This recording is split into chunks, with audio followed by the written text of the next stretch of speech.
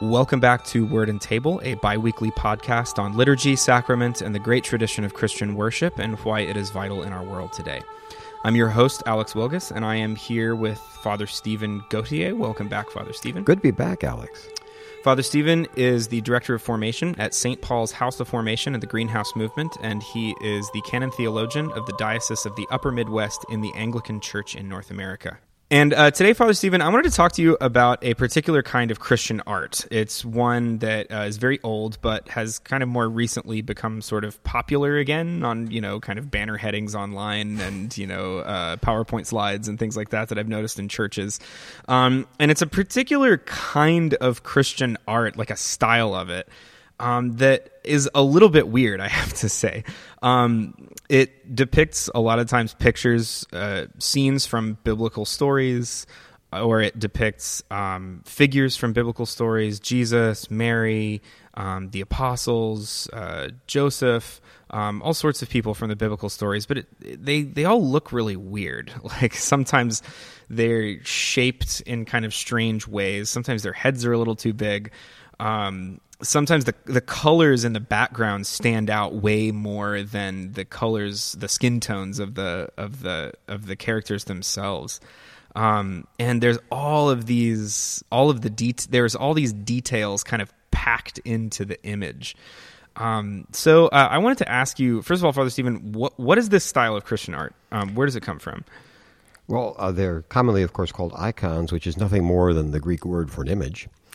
And where they come from is the Eastern Church. We think of them particular until very recently. We think them largely with the like the Greek and Russian Orthodox churches, the various, again, the Slavic and Greek churches, the churches of the East, as opposed to the West. And one of the reasons they developed separately is, remember back at the Seventh Ecumenical Council, the last of the seven great councils, dealt with the problem of iconoclasm. Can you have images or not?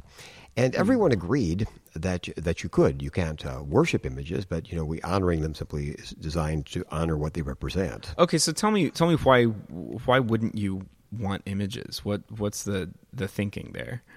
Well, the thinking was that first of all, the Bible uses. Here's how the final settlement came out: is the Bible in Hebrew, and the Greek reflects the Hebrew exactly. There are two different words for image. We talk about like man was created in the image and likeness of God. That's the word icon, which is simply the Greek word for image. But there's another word for image, like in the commandment that says you shall not make unto yourself. And that's the word eidolon, which became the English word idol. Oh, okay. Right. I see where this is going. And so what happened is the conclusion was that the ban on images was what's the difference between these two terms? Is what's wrong with an eidolon as opposed to an icon is idol is a false image. It's like a bad picture. Mm-hmm, mm-hmm. It's untrue. A true image, like we're made in the image and likeness of God, is an icon. A false image is an idol is something that doesn't represent the truth about God. Okay, I see. And so what happened here is when people said, well, how could you ever represent God? And they said, well, that's what Jesus is.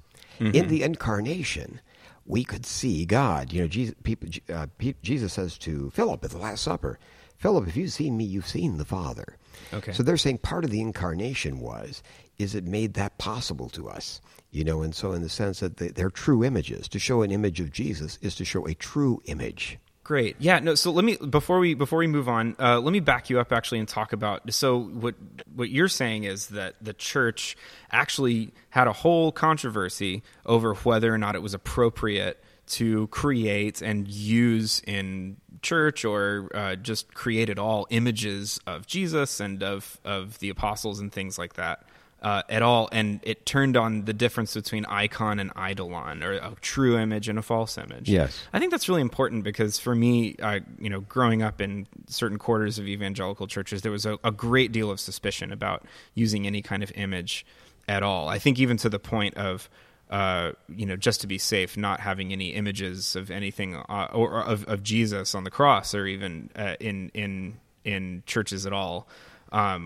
So it's been pretty enlightening for me to realize that the church actually sat down and asked this question at one point, and it came out that certain images are true and other images are false. So, and also the question again, emphasizing the Second Nicaea, emphasizing that we don't worship images, that if we show respect to them, it's like bowing to bowing our head to the flag or something. It simply represents what they represent. Right. And therefore it was justified. Now, a difference, though, why the art became so different between the East and the West is not everyone agreed on everything about that council, though. In the West, we had something called the Synod of Frankfurt, where we said, yeah, we believe images are fine as art. That is to say, one of the explanations that was given was it was like books for the unlearned. You could see the story of the Bible. You could have it in a picture on the walls of your church. You could point it to your kids, teach them the Bible and things. But it was just that. It's from first to last art. In the Eastern Church, they were sort of quasi-sacramental in the idea that somehow they're actually they're used in the liturgy and things. So here's what happens. If you insist that it's just art, that gives artists complete flexibility. So you say, gee, what would you see the Annunciation would look like? Okay. What would you see the crucifixion look like? So you get a lot of flex. In the Eastern Church, because they actually use these in their liturgies, they're standardized, strictly standardized. Like we have rules, like I said, Anglicans and things about what you put on an altar. Yeah. It's not just what you feel like, right? There are specific things, or there's sort of rules that we use. So they have those same rules. Okay. And so what we have in the Eastern Church is the religious art they use is you can learn to read them, read icons, because they have absolutely standardized representations. Whereas in the West, there's a whole lot of flexibility. Okay, I see. So that when I'm seeing these images, it's like they do all the characters in them. They all kind of have the same visual motifs. They're different, but they kind of do all kind of hew to the same stylistic logic or something like that. Also to what's in them. I mean, for example, an icon of the birth of Jesus always has the same points. You can tell exactly once you learn it. It'll always have the same elements. You basically can point to here. Joseph will be in the bottom left-hand corner, and Mary in the center, and the crib will look like a coffin. Yeah. So they're all standardized that way. Okay, so let's keep going. So when I became a deacon, you gave me an icon, and I really appreciate it. It's hanging in my office right by my computer. I love it. It's of the foot washing in John on Maundy Thursday. I sit there at my computer and I look at it a lot. I look over at it, and one of the things that I've noticed about it is really strange. There's a bowl of water right below, Peter's feet, and Jesus is kneeling by it, about to wash his feet. But the bowl looks very weird. Like the way that I can describe it to you over audio is kind of hard, but it's as though the perspective is wrong. Like usually in a picture, something that's closer to you is bigger, and something that's further away gets smaller. But the bowl, the part of it that's closest to you, is smaller, and the part that's further away is bigger. And the water does the same thing. And that bowl bugs me a lot. I'm like, why did they get this perspective wrong? What's going on there, Stephen? Is this an intentional choice, or was this just a really bad artist? Challenged artist. Yeah. Not at all. Actually, it's a really good point. We can prove, you see, the iconoclastic controversy came up after there had been centuries of Christian art. It wasn't like this was an original controversy. People took it as a given. You draw pictures like of anything else. So this wasn't like primitive art or something, and it just got better over time. No, actually, our earliest icons, like most people have seen, the most famous icon in some ways is a very early icon, which is atypical, which is called the Pantocrator, means ruler of all. The Pantocrator of Sinai, with Christ holding this book. It's with a blue background. You'd recognize it if you saw it. And it looks very realistic because it was based on Roman paintings. Romans were very realistic, and the paintings we find, especially in northern Egypt, are just as real as ours are. Yeah, you go to the museum and the statue. People knew how to do it. Okay. They recovered a lot of that at the Renaissance, but that wasn't a question of ability. It really was like this. The idea in the Eastern Church with icons, and again, when it wasn't given over to the artist, was we want to tell people that, like in John's Gospel, we say the big deal is don't look at the sign, look at what the sign stands for. Mm-hmm. That's the miracle. Yeah. Don't get lost. It's not the wine when the water turns into wine. Yeah. It's the one who can change it. Yes. That's what you should be looking at. The multiplication of loaves is not a free lunch. It's about the one who nourishes us. Yeah. Exactly. So what they do in icons is we call it, there's a term for it. I love this. I can invent this. It's called theoretical anti-naturalism. It means you draw the pictures in a standard way so that people couldn't possibly take it that you're trying to actually draw them in the sense of making a good picture. Oh, okay. So they reverse perspective. They call it inverted perspective. It gives you the feeling sometimes you're going to fall into the icon because all the perspectives are backwards. Oh, yeah. Okay, so you're right. So if I'm looking at the picture, it looks like the stuff in the picture is actually a little bigger than me. It's like, or than where I'm at. But it's designed to tell you, wait a second, this isn't just a regular picture. It's designed to tell you should be looking beyond the icon. Okay. They do other things. For example, they typically have gold or blue are always the background. For example, they have that standardized because it's designed to tell you this is beyond the real. It's not an attempt to reproduce what we would see. It's designed to tell you this is symbolic of what we can't see. Okay. So one other thing I've noticed about this kind of art, Stephen, is that sometimes the one character will be really big, and another character will be really, really small. And it reminds me a little bit of like those Lord of the Rings movies where some people are normal sized or giants and other people are little or hobbits. And I mean, what's going on here? Obviously, this is an intentional choice. Well, I've got to tell you, there's an icon I love of St. George, and he's battling, and it looks like he's battling the Munchkins because there are these tiny people around him. Smurfs. The Smurfs. Yeah. St. George takes on the Smurfs. But the idea here is theoretical anti-naturalism is that the important people sometimes will be bigger. So we don't get lost in the crowd scene. We tell right away, this is what you want to be focusing on. So whereas we might, like if you're doing a concert or something, we have a spotlight saying of all these people, here's the one to really focus on. We'd use a spotlight. They don't have a spotlight, so what they do instead is we'll sometimes just blow them up. They will have them clearly bigger so you know, oh, this is like Where's Waldo? Here's what we're looking for. Okay, well that's super interesting. So here's another feature of icons that I've noticed.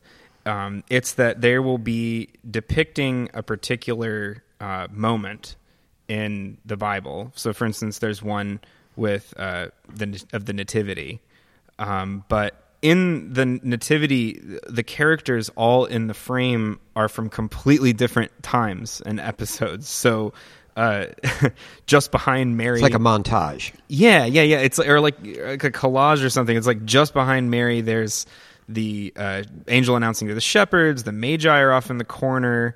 There's Joseph sort of pondering these things, and there's the bathing of Jesus. But it's all like in the same scene. What's going on there? Because the main thing about they're called the 14 Feasts of Orthodoxy. They have the great feasts of the Christian year, and what they have here is the big thing about the feast is to give you all the theology of what's going on.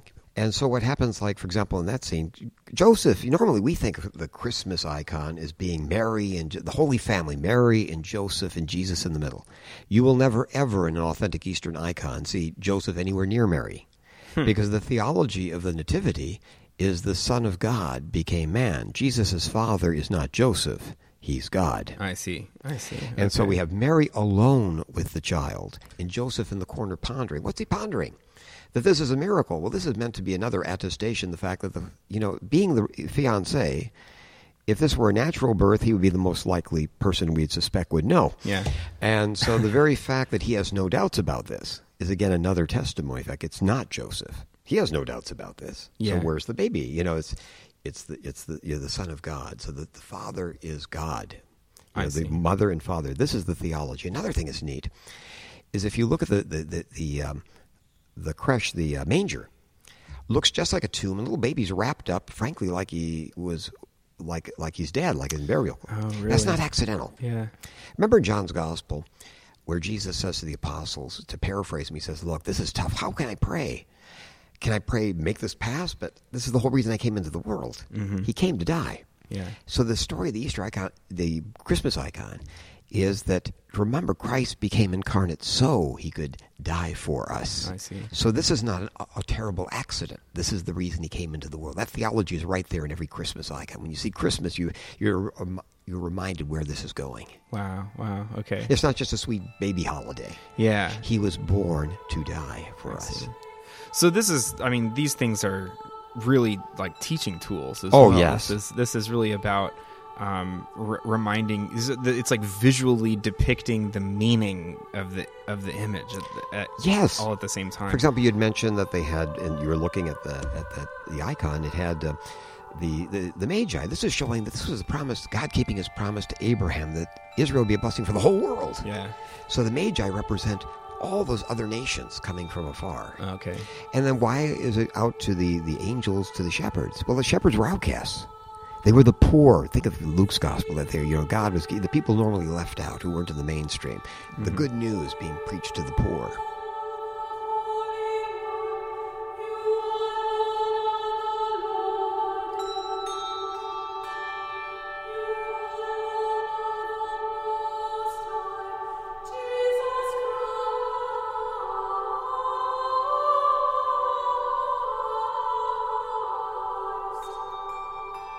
There's a little more to that than a standard creche nowadays. Well, as far as the Eastern Orthodox are concerned in icons, it's the theology that counts. Yeah, yeah. You know, a good example of that would be the Pentecost icon.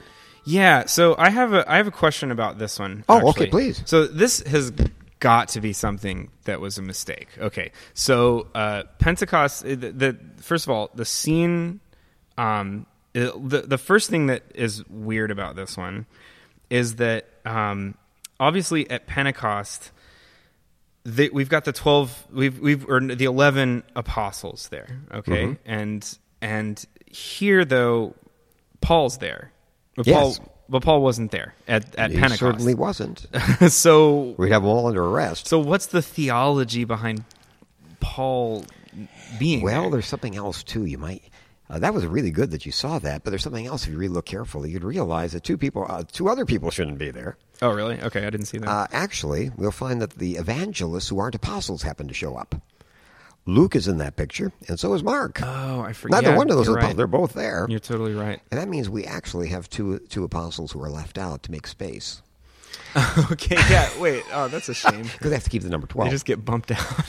But the reason, though, is, again, this is the theology. What is Pentecost about? It's about the mission of proclaiming the gospel to the world. And Paul, remember, he emphasizes in writing, I'm as much an apostle. I share the apostleship. So it's emphasizing this is about the apostolic mission to bring the gospel to the world. And therefore, all the people who did that, we want to symbolize, we find it in the written gospels, even with people who weren't the apostles, those Luke and Mark.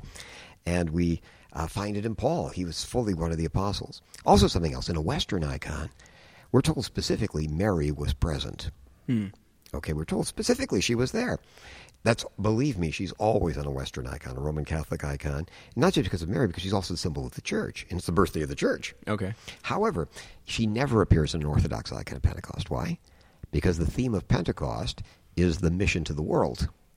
And Mary didn't share the evangelical mission to the world, to proclaim the gospel. So again, their view is we will change the facts if we have to get the theology right. Sometimes you even find Last Suppers where you'll see a fish on the table, and you say, "Why a fish at a Passover?" And the fish is there to remind us, again, the fish was, the famous ichthus, Jesus Christ, Son of God, Savior. Okay, yeah, to tell you Christian fish thing. This is about Christ. What's there isn't the bread and wine; it's Christ. Okay, is on that table. Yeah, they will do those kind of changes, and they're standardized.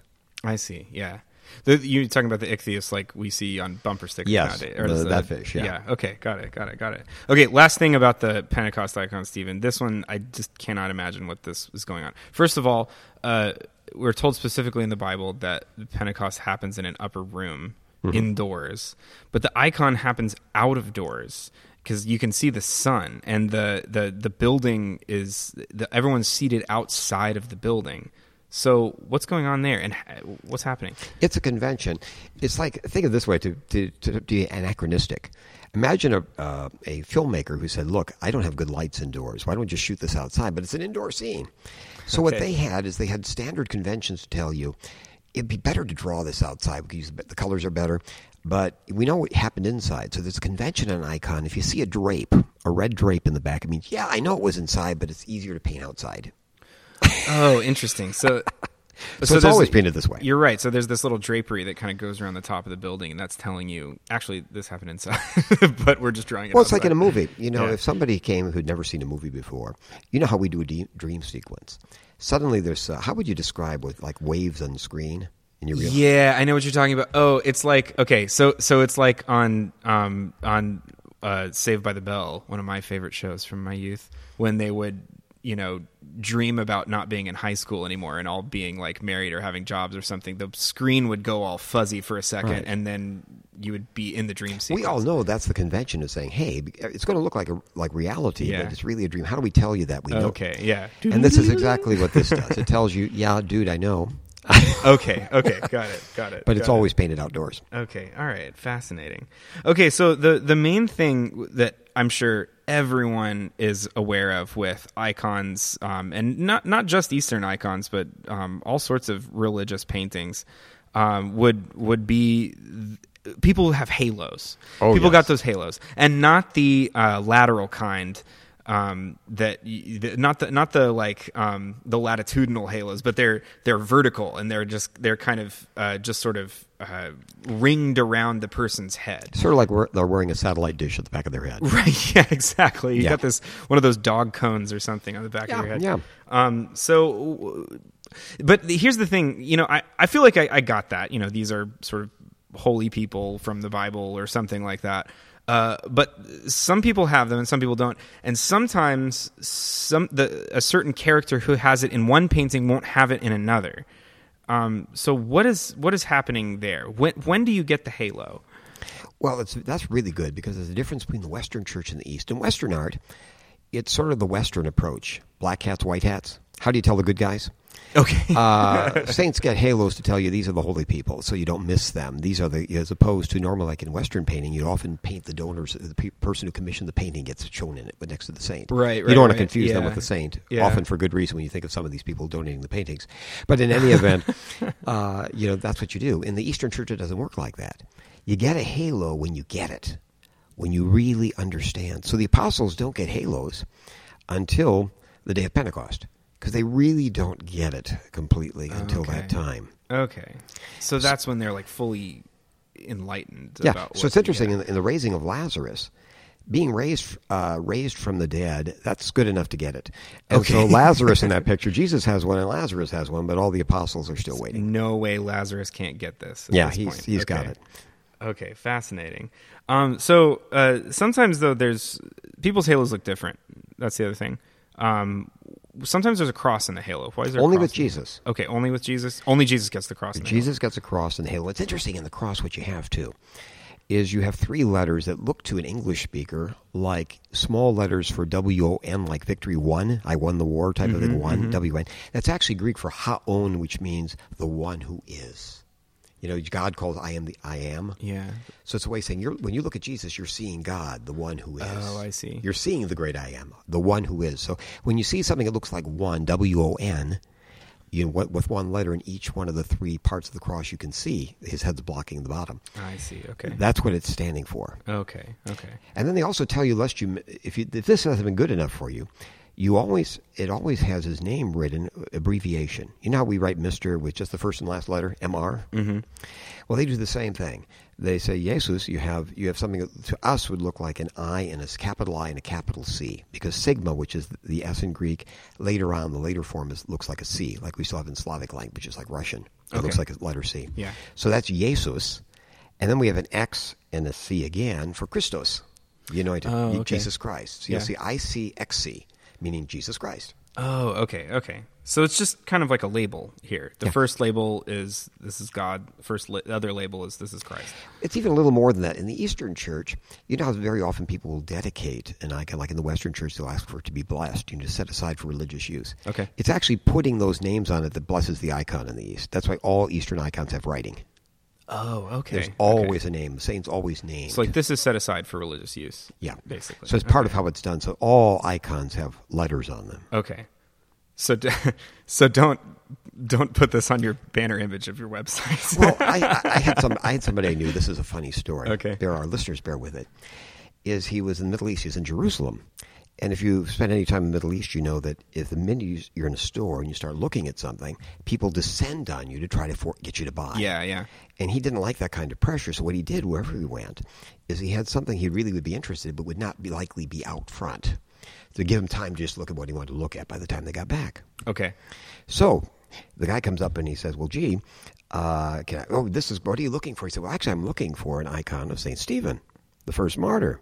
He said, let me get it. So he comes back in a jiffy, and the guy looks at this, and he says, well, thank you, but why do you suppose it says St. Demetrius? He said, oh, you can read Slavonic? Yeah. That's great. Why do you suppose? I love that. Why do you suppose it says St. Demetrius? Can't pull one over on the Slavonics reader. That's great. Okay, so great. So let me ask you a couple other questions about a couple other icons that I've seen. You mentioned the Pantocrator earlier.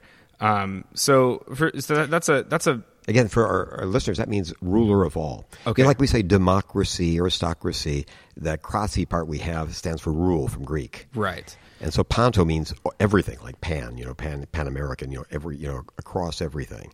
So Pantocrator means ruler of all. I see. Okay. So why does he have the book in his hand in that image? Well, that's, Christ is the bringer of the new law.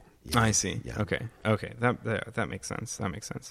And the on images of the resurrection, the color palette is often white and gold. What's the reason for that? That's the resurrected Christ. Normally Christ, this is very different from the West. In Western art, Jesus wears red, which is the very masculine color, and Mary wears blue, the color of purity. Okay. It's opposite in a way in the Eastern Church. Think of it this way. We think of blue as the color of heaven, the sky. Mm-hmm. In a lot of languages, those are the same word. Sure. Kaila Latin, it means sky and it means heaven.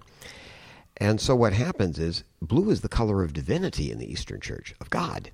And red is the color, think of color of skin color red. We think of red-blooded, red skin color. So that's the sign of humanity. So Mary and Jesus always have both colors, Red except and the blue. resurrected Jesus. Okay. And then what they have is Jesus, it's blue over red because his divinity, his Godhead covers humanity. Oh, okay. With Mary, remember, she bears him in her womb. It's her humanity red over blue, his divinity. I see. So she's always red over blue. He's blue over red. Oh, okay. At the resurrection, he's all in gold and white to show us the resurrection. But then up in heaven in the ascension, he's back to red over blue, blue over red rather, to remind us that he's truly a human being. He's truly God and truly man. Even there's a man at the right hand of God. I see. Like where Paul says to Timothy, we have we have the man Jesus Christ at the right hand of God. Okay, yeah. So talking about Mary, there's also some letters around Mary sometimes. What's going? Well, it looks what's like an label? MP, and again, that's an abbreviation for P is really R in Greek. So it's Mater, and the other is like a T and a Y, capital. That'd be Theou, means Mother of God. Oh, okay. And by the way, this is to emphasize, this isn't really talking about Mary to celebrate her virtues. It's really talking about something about Jesus. There was a heresy that tried to treat Jesus as one person with two natures, human and divine.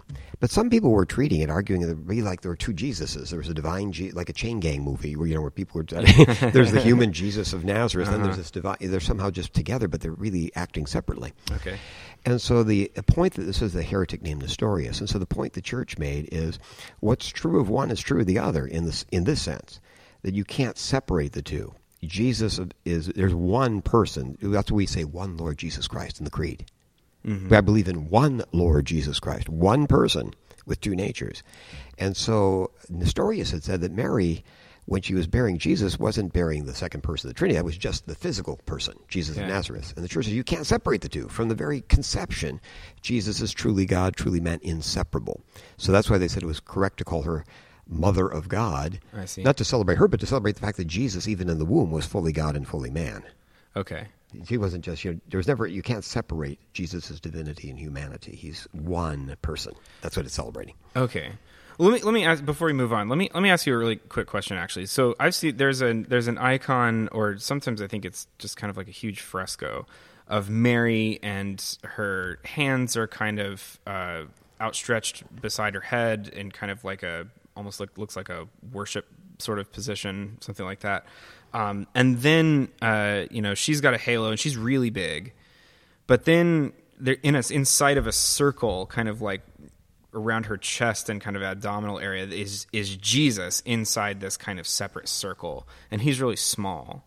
But typically in it, he's not a baby.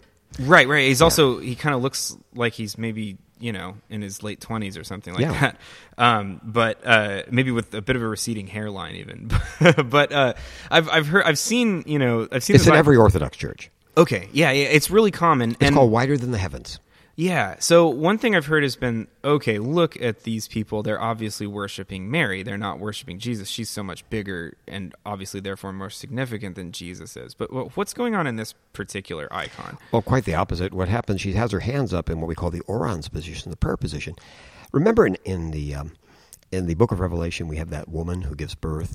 She's emblematic of the church. Mm-hmm. Yeah. And so what happens here is Mary is an emblem of the church. And so that's why we have, remember Paul says, he talks about the church, the fullness of him who fills all in all. Yeah. So the church is where we find Jesus. So she's an emblem of the church. And what do we find in the church? We find Jesus. And it's as church that we offer praises to God. So it's behind the altar in an Orthodox church. Yeah. And it's a representation of what does it look like for the church together praying to God. We're joining as church with Jesus who's in his church. Oh, okay. To pray together. We're joining in his one prayer to the Father at the end of the book of Hebrews. Jesus is in the image of Mary, just like Jesus is in the church. Okay, and that's why it's not a baby. All right, it's saying, it's the church. And the church, Christ is in his church, and in his church we join with him before the Father in that eternal prayer that we talk about in the book of Hebrews.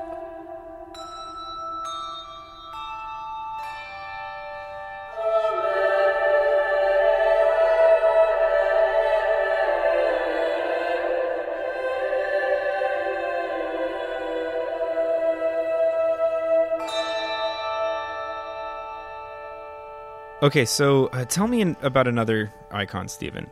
There's one that it's kind of got a widescreen format. Mm-hmm. It has that big wide sort of lens to it, and Jesus is in the middle, and then Mary is over on the left, and John the Baptist is over on the right. Jesus holding a book, and it looks like Mary and John the Baptist are kind of looking at him and deferring to him, and Jesus is kind of sitting on this throne and almost in this kind of like glory. So tell me like why. Okay, so first of all, I don't really normally think of Mary and John the Baptist as having much to do with one another. Why are they there, and what's going on in this image? Well, first of all, this is in every Orthodox church. It's called the Deesis, which means pleading. They're actually praying, Mary and John the Baptist. John the Baptist, Jesus said, was no one greater before the kingdom than John the Baptist. And yet the least in the kingdom of heaven is greater. So I would call it the holy handoff.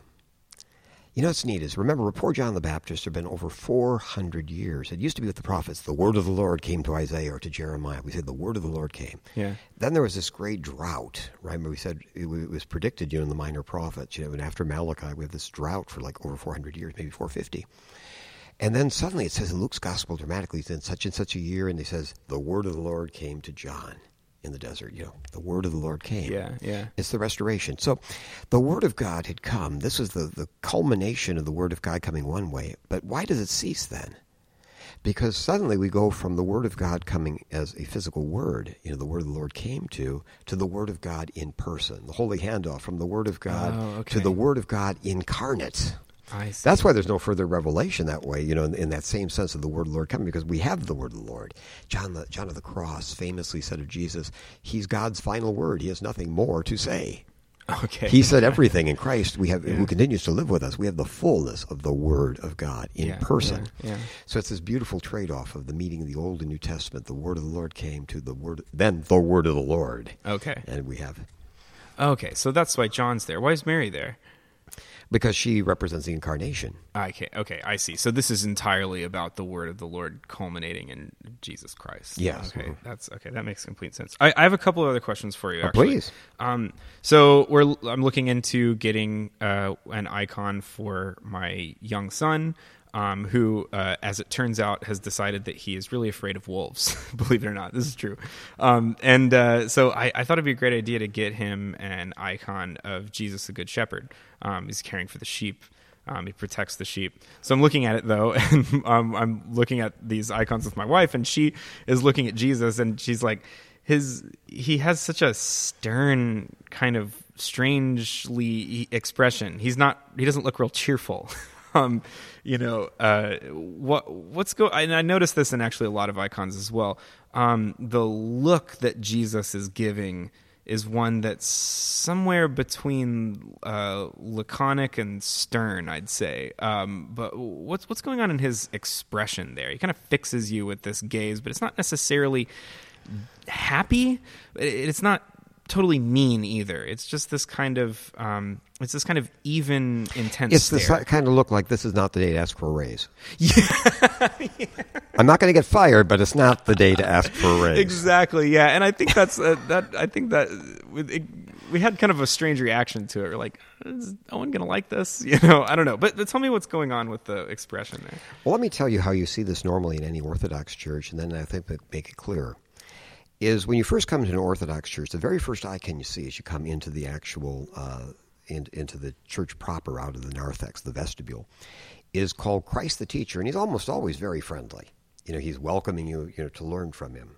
Okay, yeah. So we have Christ, and he has the book, and he's smiling, or very, very welcoming. Then if you look up, there's normally a dome above, and if you look in the dome, you have the same, it seems to be the same icon, Christ with the book, but this time he looks more again like not the day for a raise. And this actually is meant to deal with something theologically. Remember that when we look at Jesus, one of the truths of theology we're taught is whenever we meet any member of the Trinity, we meet God entire. Okay, yeah. God can't be in pieces in the sense that whenever we encounter Jesus, to encounter the Father. And so what happens here is that normally is sterner to tell you that look beyond just Jesus.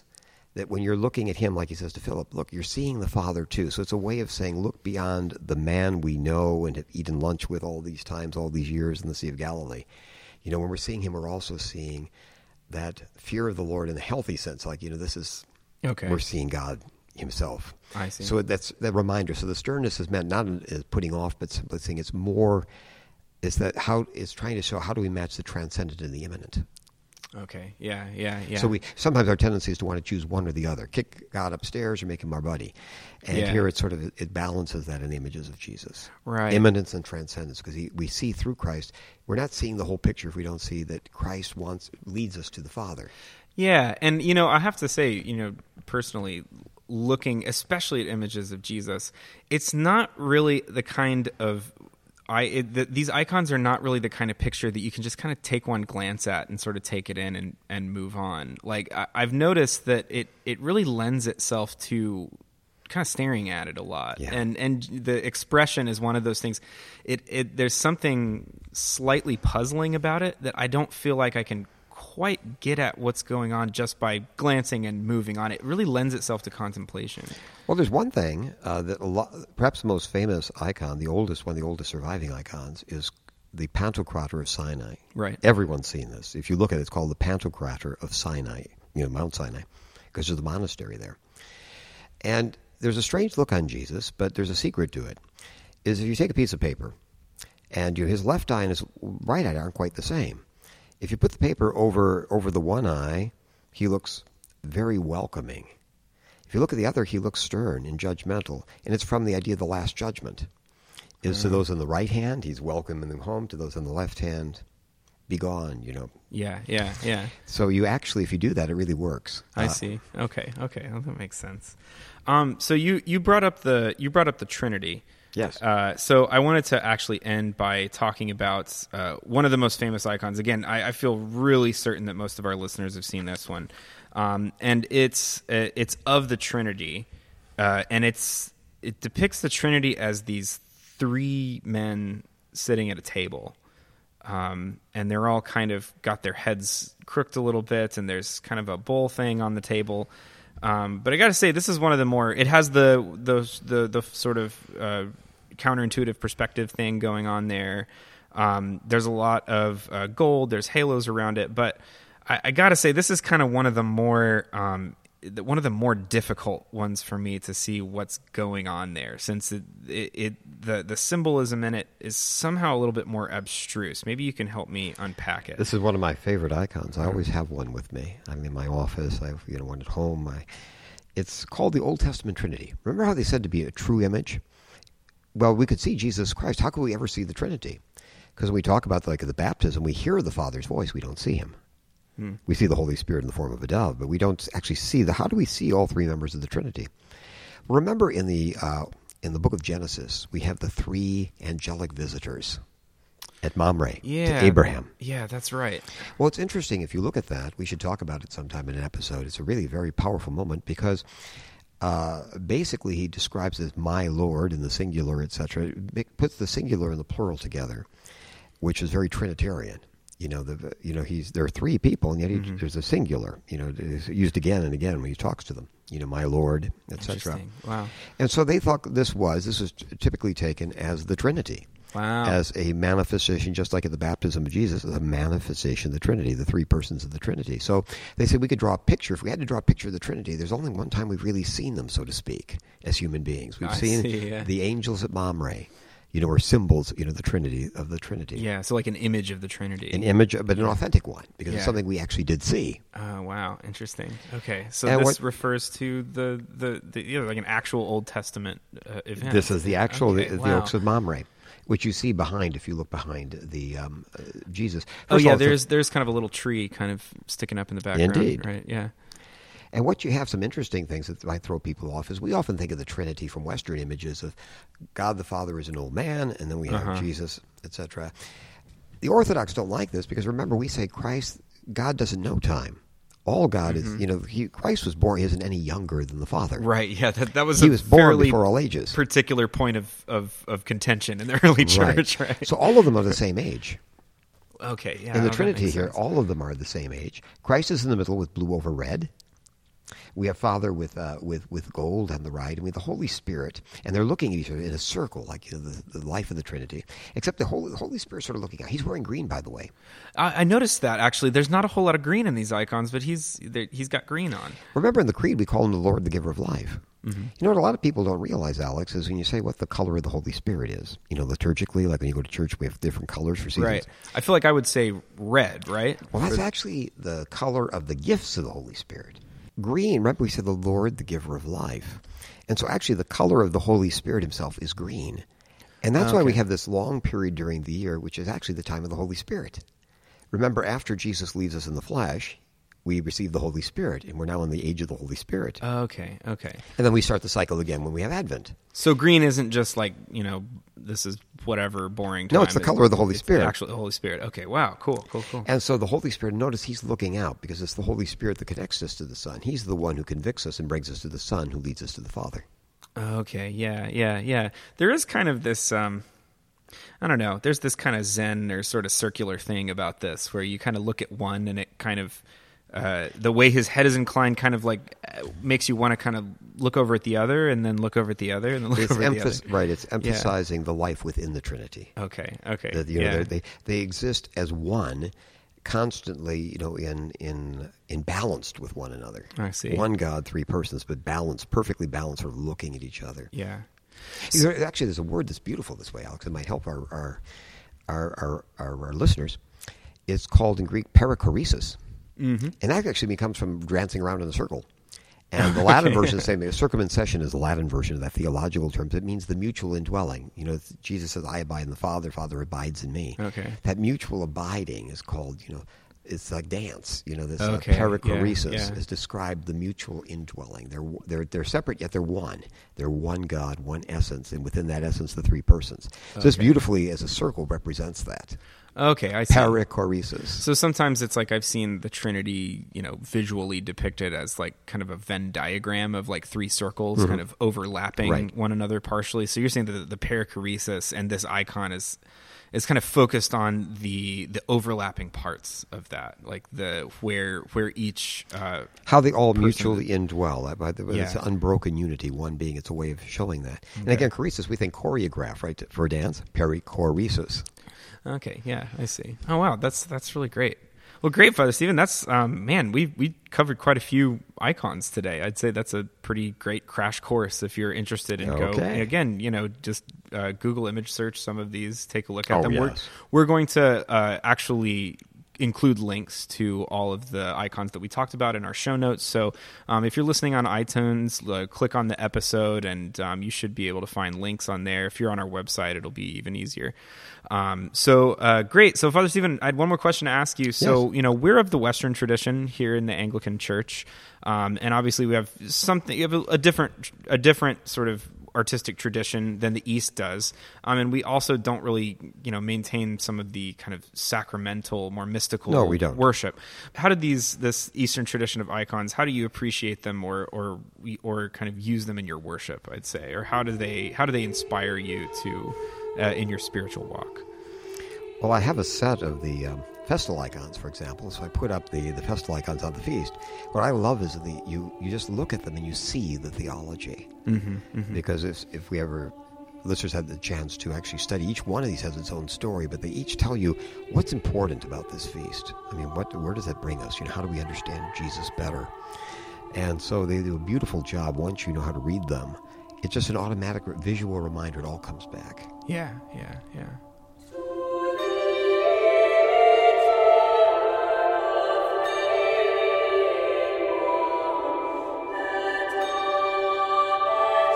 Well, thanks, Father Stephen. That's all the time we have left for this episode. And thank you for listening to Word and Table. We'll be back in a couple of weeks with more on liturgy, sacrament, and the great tradition of Christian worship. Thank you for listening.